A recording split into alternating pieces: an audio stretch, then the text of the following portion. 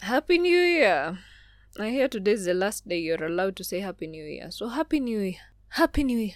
So that we can get to say it for the last time. Happy New Year! It's a new year. It's a new season also here at the What If Adventure. Last season we talked about growth. The season before that we talked about Songs of Solomon chapter 1. We went through Songs of Solomon chapter 1. The first one was about relationships. The second one was about growth in our relationships. Now this season is a bit different. First of all, we did not post an episode last week, which is fine because circumstances. We have started the new year with excuses. Lord knows how we are going to finish. But this year, we are talking about weddings. Now, last season, you heard me saying over and over again that a lot of my friends were getting married, others were graduating and moving to the new seasons in their lives.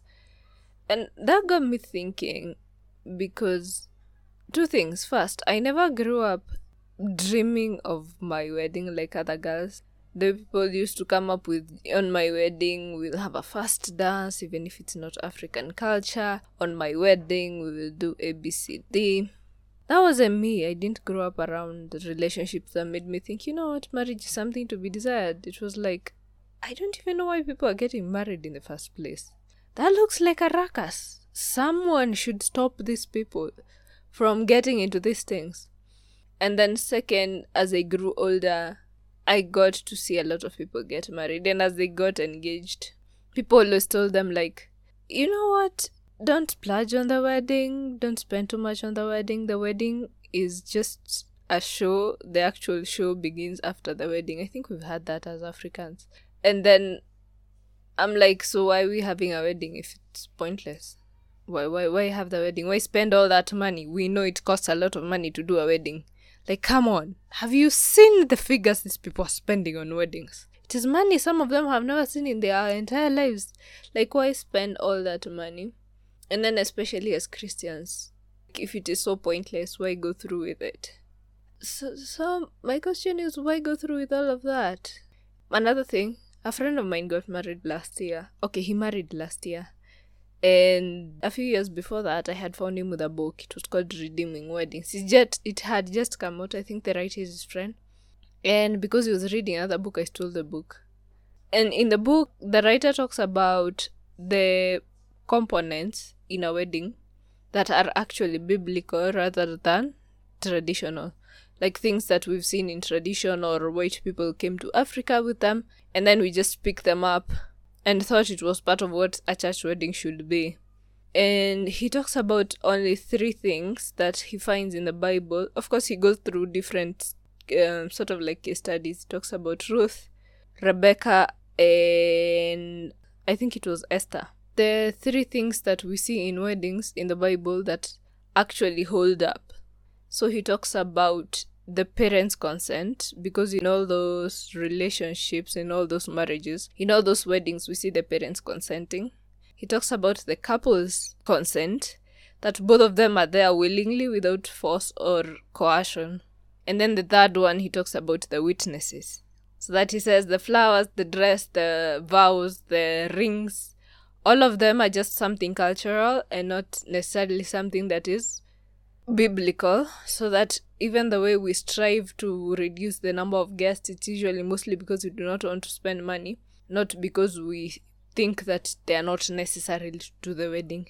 And I thought, well, maybe we should also go back to that Bible and check, is this man really true? Because it rubbed me wrongly. For me, I always thought that the vows were the most important part.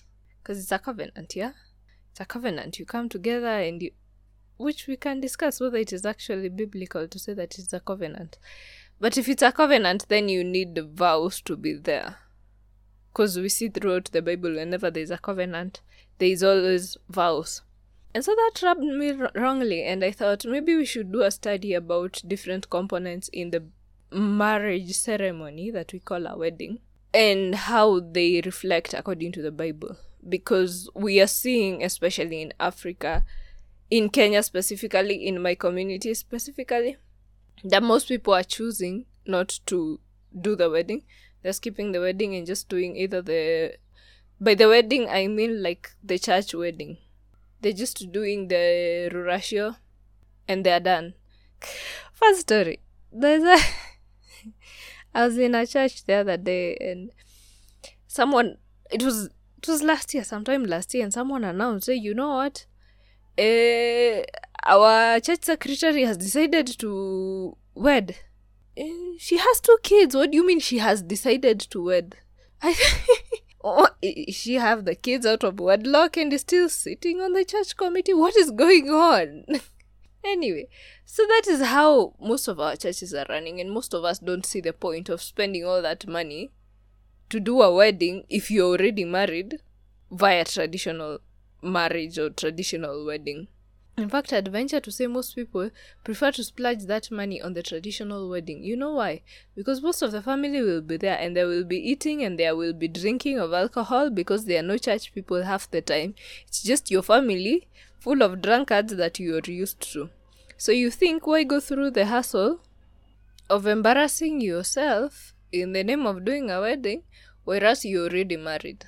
So we have to ask, does it really matter if you do the Christian wedding, and how does that vary from doing a traditional wedding?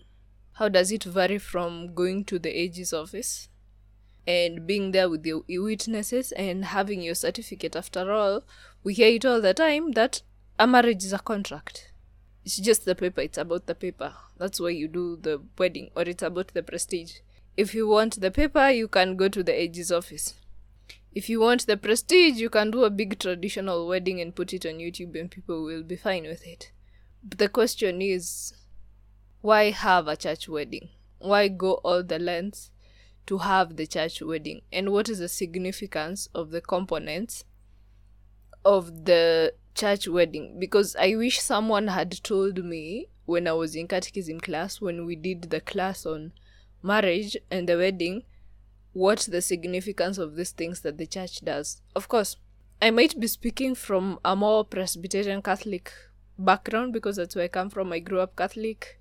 I joined the Presbyterian Church of East Africa. Sometimes the traditions vary across the world. I might come from that side, but we will stick to the Bible mostly. But we will also talk about the traditions that the church has come up with, because they are not madcaps. I think they knew what they were doing. Yeah, so join me for this season if that is what you're interested in. If, like me, you never grew up with weddings. I think I've attended like 6 weddings my whole life. Weddings to me are something a bit more foreign, so I might be looking at it from that perspective. But we would like to look at the Bible, because Jesus' first miracle, if you're Catholic, you've heard this over and over again. Jesus' first miracle was turning water into wine at a wedding. So it got me thinking, like, if weddings are not important, Jesus would not have attended one. Jesus would not have turned water into wine so that the party could continue. So yeah, join me next time as we begin this journey of what weddings are. Come on, people love talking about weddings. Let's talk about them in a biblical manner. Let's re-examine it in the way the Bible does it and as the church does it. So this is the What If Adventure. This is season 3, talking about weddings, re-examining weddings. Stick with me. We post episodes on Friday at 7, ideally every week, God willing. And I am Lisa Medler. This is a What If Adventure. Au revoir. And remember that God has loved you with an everlasting love, and He has drawn you with His loving kindness.